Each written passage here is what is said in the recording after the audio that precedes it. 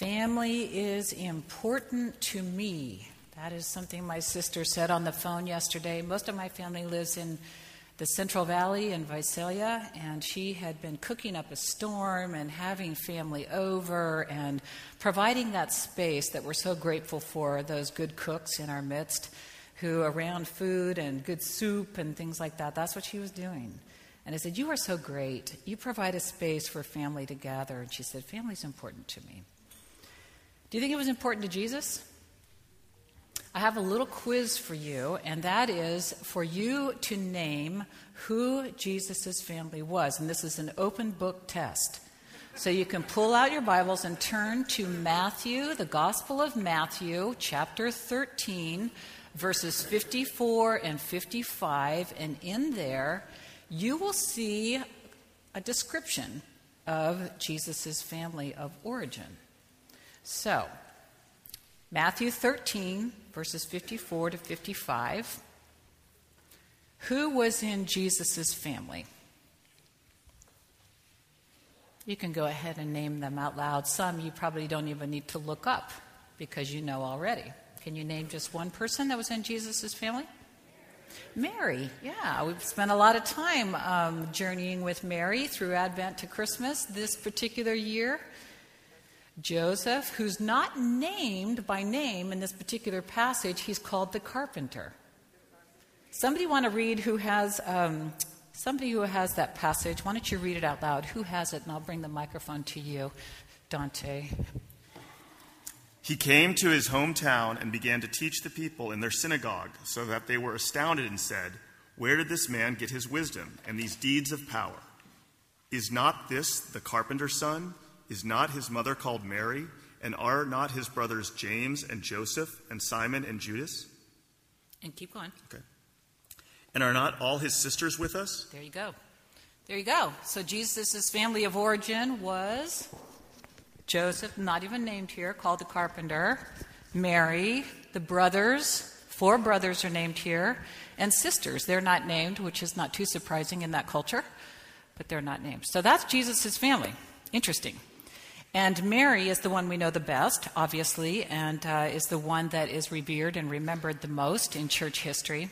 But I want to tell you a little story, and that is that one day Jesus was teaching, and he was blessing the people so much, and as you can imagine, sitting at his feet, they were just blown away by the authority and the power of his words. And one woman who was listening to him was just so moved that she cried out, and she said, "Blessed is the womb that conceived you. Blessed is the woman who nursed you from childhood." And that's exactly what Mary said, that people would say about her down through the generations. Blessed. All generations will call me blessed. And that's exactly what this woman was doing. Blessed is the woman who gave birth to you, who nursed you, raised you. And you know what Jesus said, though? Interesting. Jesus said, no. Blessed, rather, are those who hear the word of God and obey it. All right, then let's do that. Let's go to Scripture. Mark, we're in the Gospel of Mark this morning. There are 4 Gospels. Mark is the one that was written first, and we are going to be spending much of the first quarter of the year in the Gospel of Mark. We are very fortunate that our director of music, Bill O'Neill, had a brother who has since passed away, 2 brothers actually, one who wrote a musical drama about the Gospel of Mark. And so our choirs and our youth are going to be spending time putting that musical drama together. You are going to hear much of that music throughout our Lent, leading us to Holy Week. And then after Holy Week in April, you will see a performance of that later in April. Pretty cool, huh? So we're going to be in the Gospel of Mark this next year, 2013. Have you gotten used to hearing that yet? No, you don't have to. You've got a few more days. All right. Mark chapter 3, verses 31 through 35. Let's pray and ask God's Spirit to make this word come alive for us. Let's pray. How can we truly hear, O God, apart from your quickening Spirit at work in us and among us? So that is our prayer, that we will hear you, that we will not only hear, but that we will obey. In Jesus' name, amen. Mark 3, verses 31 through 35. Let me tell you one more thing before you hear this. The opening, the preceding section, Jesus is teaching, and the people think he's crazy. They think he's out of his mind. Literally, that's what they're saying. He's out of his mind. And guess who comes to restrain him? Verse 21. His family heard it. They went out to restrain him. For people were saying, he's gone out of his mind. Interesting. His family thought he'd gone out of his mind too. So they show up to restrain him. So now we're ready for verses 31 through 35. Then his mother, and his brothers came, and standing outside, they sent to Jesus, called him, and a crowd was sitting around him, and they said to him, "Your mother and your brothers and sisters are outside asking for you." And Jesus replied, "Who are my mother and my brothers?" And looking at those who sat around him, he said, "Here are my mother and my brothers. Whoever does the will of God is my brother and sister and mother." Wow, the gift of God's word. Thanks be to God. While we're in this discussion on family today and Jesus' words about family, I think it's helpful for us to know just how important family is in the Jewish faith and throughout the Old Testament. And you can see that in a variety of ways. Any of you who have tried to read the Bible from Genesis to Revelation, you don't get very far before you get into the begats. You know, in Adam, it's like Adam to Noah, begat, begat, begat. And it's like, oh, please don't make me have to read that out loud. Or even in silence. And, you know, you don't have to get very far after that chapter until you get to another genealogy. And then there's another genealogy. And then another genealogy. And guess how the New Testament starts? Matthew chapter 1. Oh my gosh, it's another genealogy. And this is the genealogy of Jesus, from David all the way to Jesus. So family's really important. Ancestry's really important. And the way they live out their covenant faith, their religious instruction takes place primarily in the home, which is one of the things we're trying to recapture. And even in the home, there is this whole economic way of being and identity and covenant reality. It's all lived out primarily around the home. So there was this loyalty and respect and obedience, in particular to the male head of the household, that was just a very central part of their life together. So you can imagine how jarring it was when Jesus said what he said. He said, "No, my family, my mother, my brothers, my sisters, you who do the will of God, you are my family. You're my mother, my sisters, my brothers." And notice that he doesn't mention father here. Did you notice that? Because father, that word is reserved only for God. So what Jesus is saying, new definition of family. Yes, loyalty. Yes, respect. Yes, obedience to God the Father. Who's Jesus' family? You who obey the will of my Father. You are my mother, my sisters, my brothers. You're my family. One of my Christmas presents from my cousin who loves books. Praise God for my cousin. She's always sending me books. This book is called The Red Letter Revolution. And it refers to those old Bibles where all the words that Jesus spoke were in red. Do any of you have those Bibles? Yeah, it used to be that way, that every word that Jesus spoke was particularly in red. And so there's two people, very well-known Christian leaders in our country today, who came together. One, a young adult named Shane Claiborne, who actually is a part of a 15-year intentional Christian community in the poorer part of Philadelphia called the Simple Way. New Monasticism, it's called. And then there's Tony Campolo. I bet many of you have heard of Tony Campolo, sociologist, very, very powerful, passionate speaker, taught at Eastern University, and he's probably close to 70. Well, the two of them came together really trying to recapture what it means to be a follower of Jesus in a culture where fundamentalism and evangelicalism really has taken a very negative turn and has had a negative impact on how people think about Jesus and the church. So what they're calling the way of Jesus is the Red Letter Revolution. And the subtitle is, What if Jesus Really Meant What He Said? Interesting. So just kind of a few things. It's a dialogue, actually. There's 26 chapters in here, and Shane and Tony go back and forth talking about hot topics and talking about how we live out our faith. And in the beginning of this, he's saying how a lot of times you will hear people ask the question in terms of Christian faith, are you a believer? In fact, I heard this recently. Some of the people that I'm getting to know that work with Street Church, one of the leaders talked about people being a believer. He's a believer. And Shane Claiborne said, you know what? Jesus didn't call us to make believers. Jesus called us to make disciples. Interesting. He said, you can worship Jesus without doing the things he says. We can believe in him and still not follow him. Think that's true? Yeah. So let me show this quote that he has at the end of that opening introduction. This is Shane Claiborne once again. He's saying the litmus test, find my place here.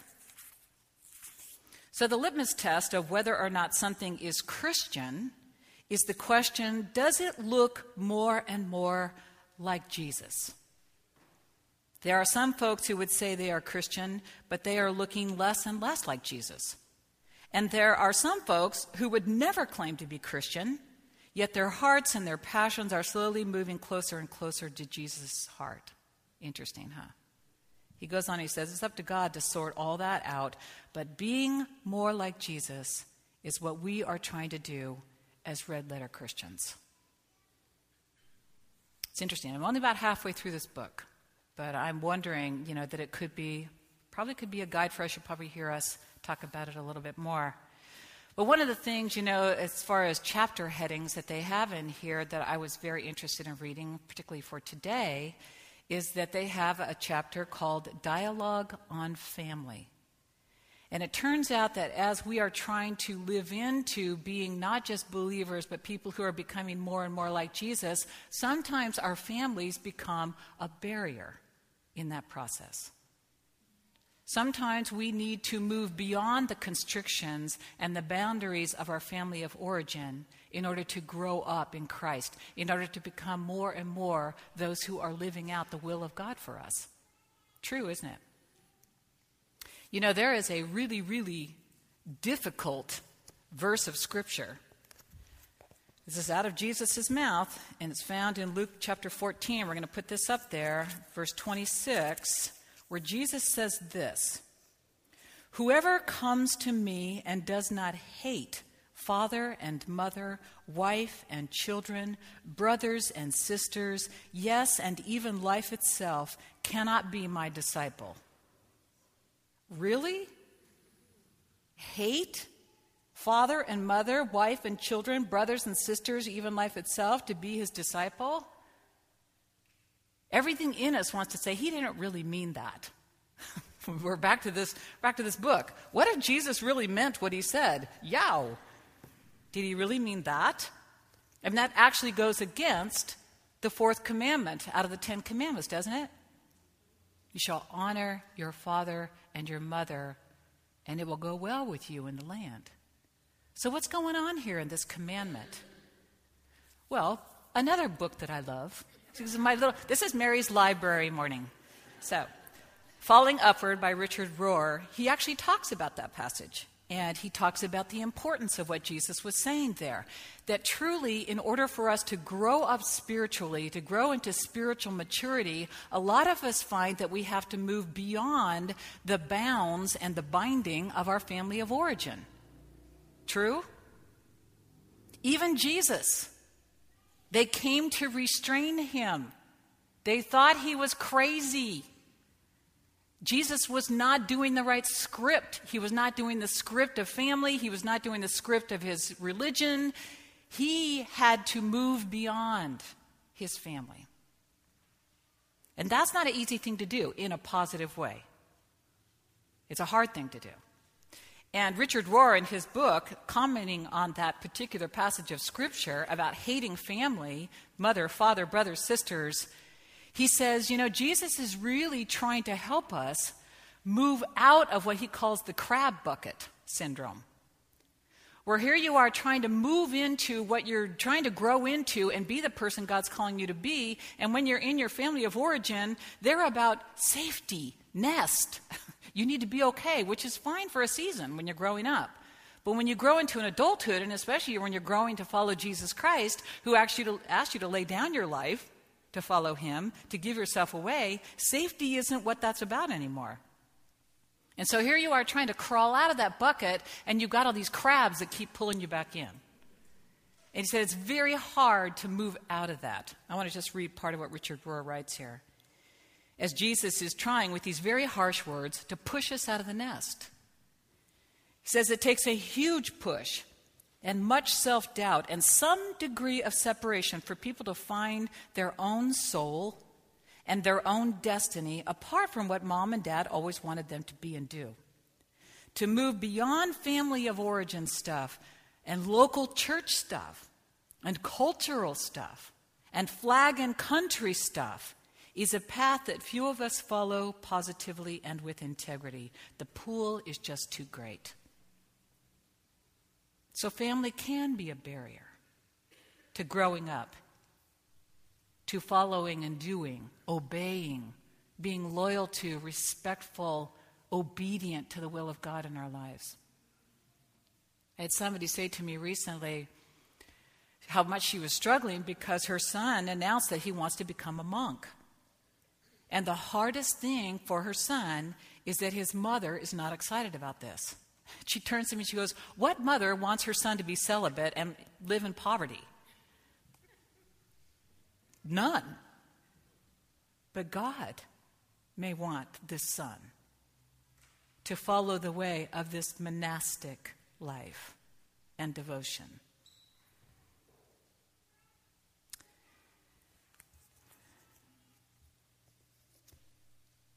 I want us to hear from Tony Campolo as we're just wrestling with family and what Jesus says about family and how Jesus struggles with his own family in terms of growing into his own calling and being faithful to the will of God in his life and the costly way that that is.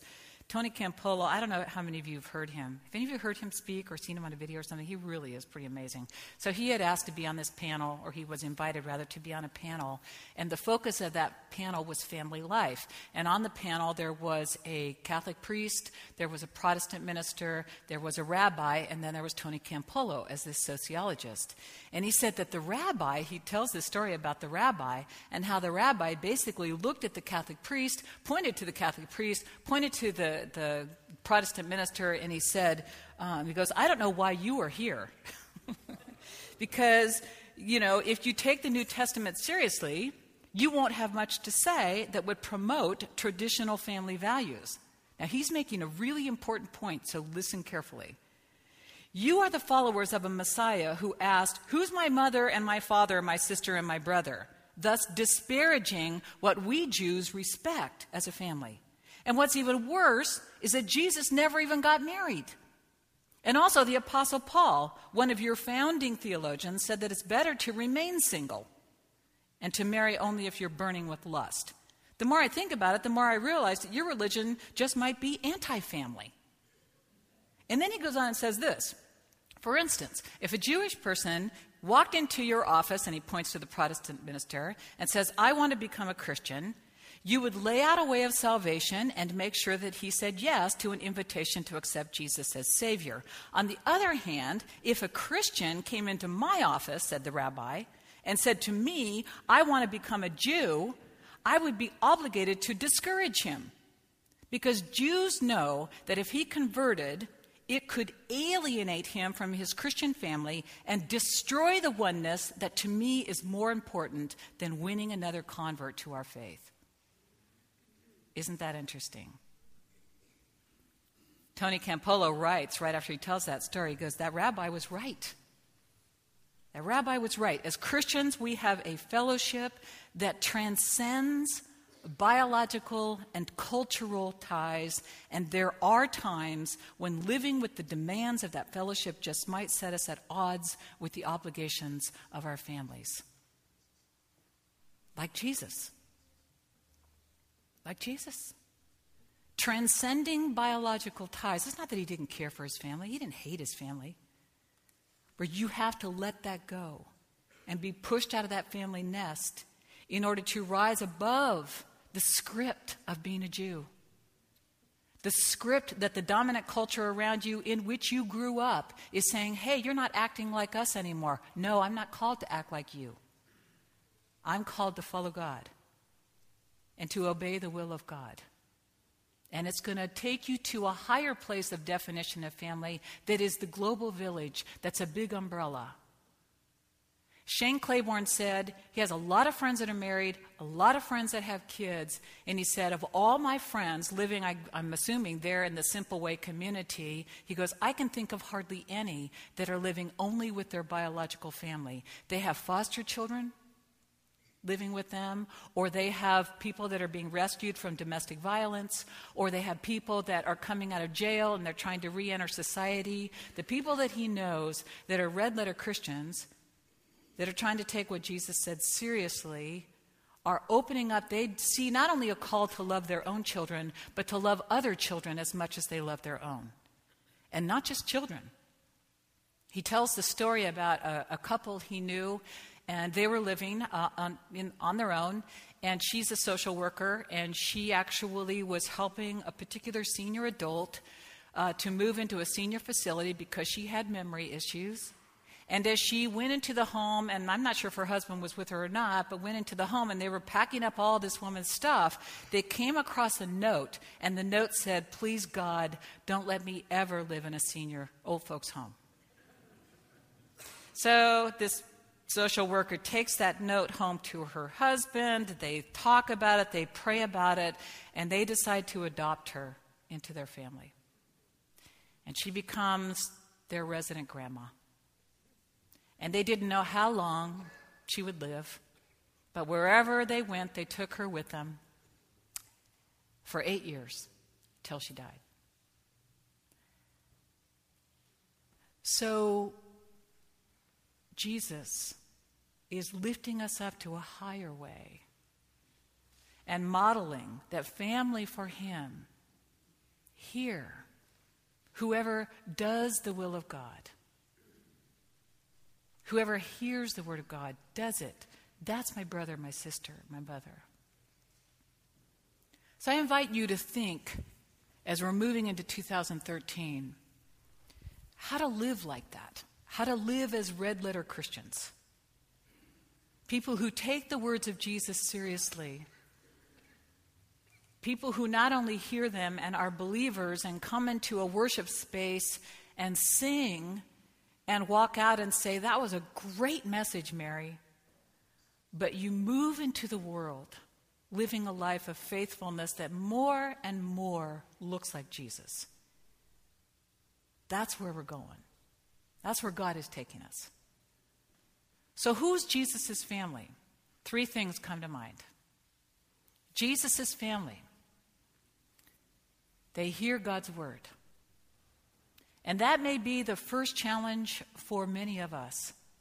Because I think life is so crazed that one of the phrases I've heard us say around here a lot at the church is that we barely have people's attention. We barely have people's attention. And I think God barely has our attention. And how can we be family to Jesus when we don't even hear Jesus? We can talk about red letters in the Bible as much as we want, but if we don't hear what Jesus is saying, and many of us don't have that built into our lives, where we are hearing, we are schooling ourselves, part of our purpose, schooling ourselves in the words and ways of Jesus, friends, that is the most important beginning place. We have to constantly be formed, shaped, schooled in the words and ways of Jesus. So family to Jesus, we hear God's word. Secondly, we're not just hearing it, we're doers. Not just people who look in the mirror of God's word and walk away and do nothing about it. But we're actually acting on that word that God is speaking to us most clearly, most fully in Jesus Christ. So we have an opportunity to do that as we move into 2013, as we are in the Gospel of Mark. You may want to get this book, Red Letter Christian, read it with another person, talk about it. It's a dialogue. Be a part of the dialogue on all the hot topics. All the hot topics are in there. There's a chapter on each one. You know, find a way to be looking at the red letters, what Jesus is saying, and how to live it out so that we look more and more like Jesus.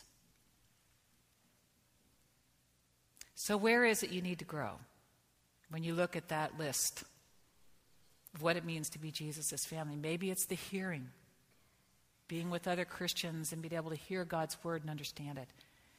Maybe it's the following up. You realize you're hearing it, you're really not doing anything. Living more simply, building relationships to love our neighbor the way God loves us. Looking more and more like Jesus. Maybe you're realizing you look more and more like the culture around us and not so much like Jesus. So let's pray. Let's stop and open ourselves up to God as we move into 2013 and pray that we will be the family that Jesus restored us to. Jesus has come to heal us and our calling in the world. Let's pray.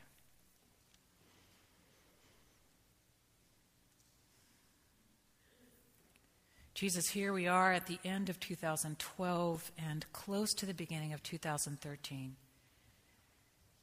We don't want to just move from month to month and day to day and week to week and year to year without being reflective, without being prayerful, without being faithful to you.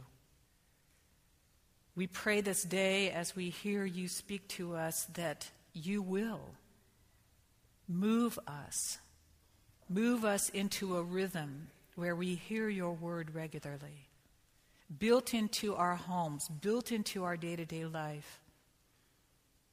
Show us how you want that to be built in for us in a way that works. Lord, we pray that we will be people who are not just hearers of your word, but doers who act, who love, who move out. Letting you quicken your life in us, being your light, your salt in this world. We pray, Lord, that you will help us to look more and more like you, that you will be the measure of what freedom and love and fulfillment actually looks like. Gracious God, deliver us from all the things that bind us, that shrink us. Help us to know how to love our families and to move beyond our families, to love the larger family of your people in this world and to give you glory. Thank you that you are in us, that you are among us, that you go before us, that you are Lord, you are Savior, you are Liberator. We give ourselves to you and look forward with great expectancy for all that you will do in us individually and all that you will do in us as your church. And all of God's people said,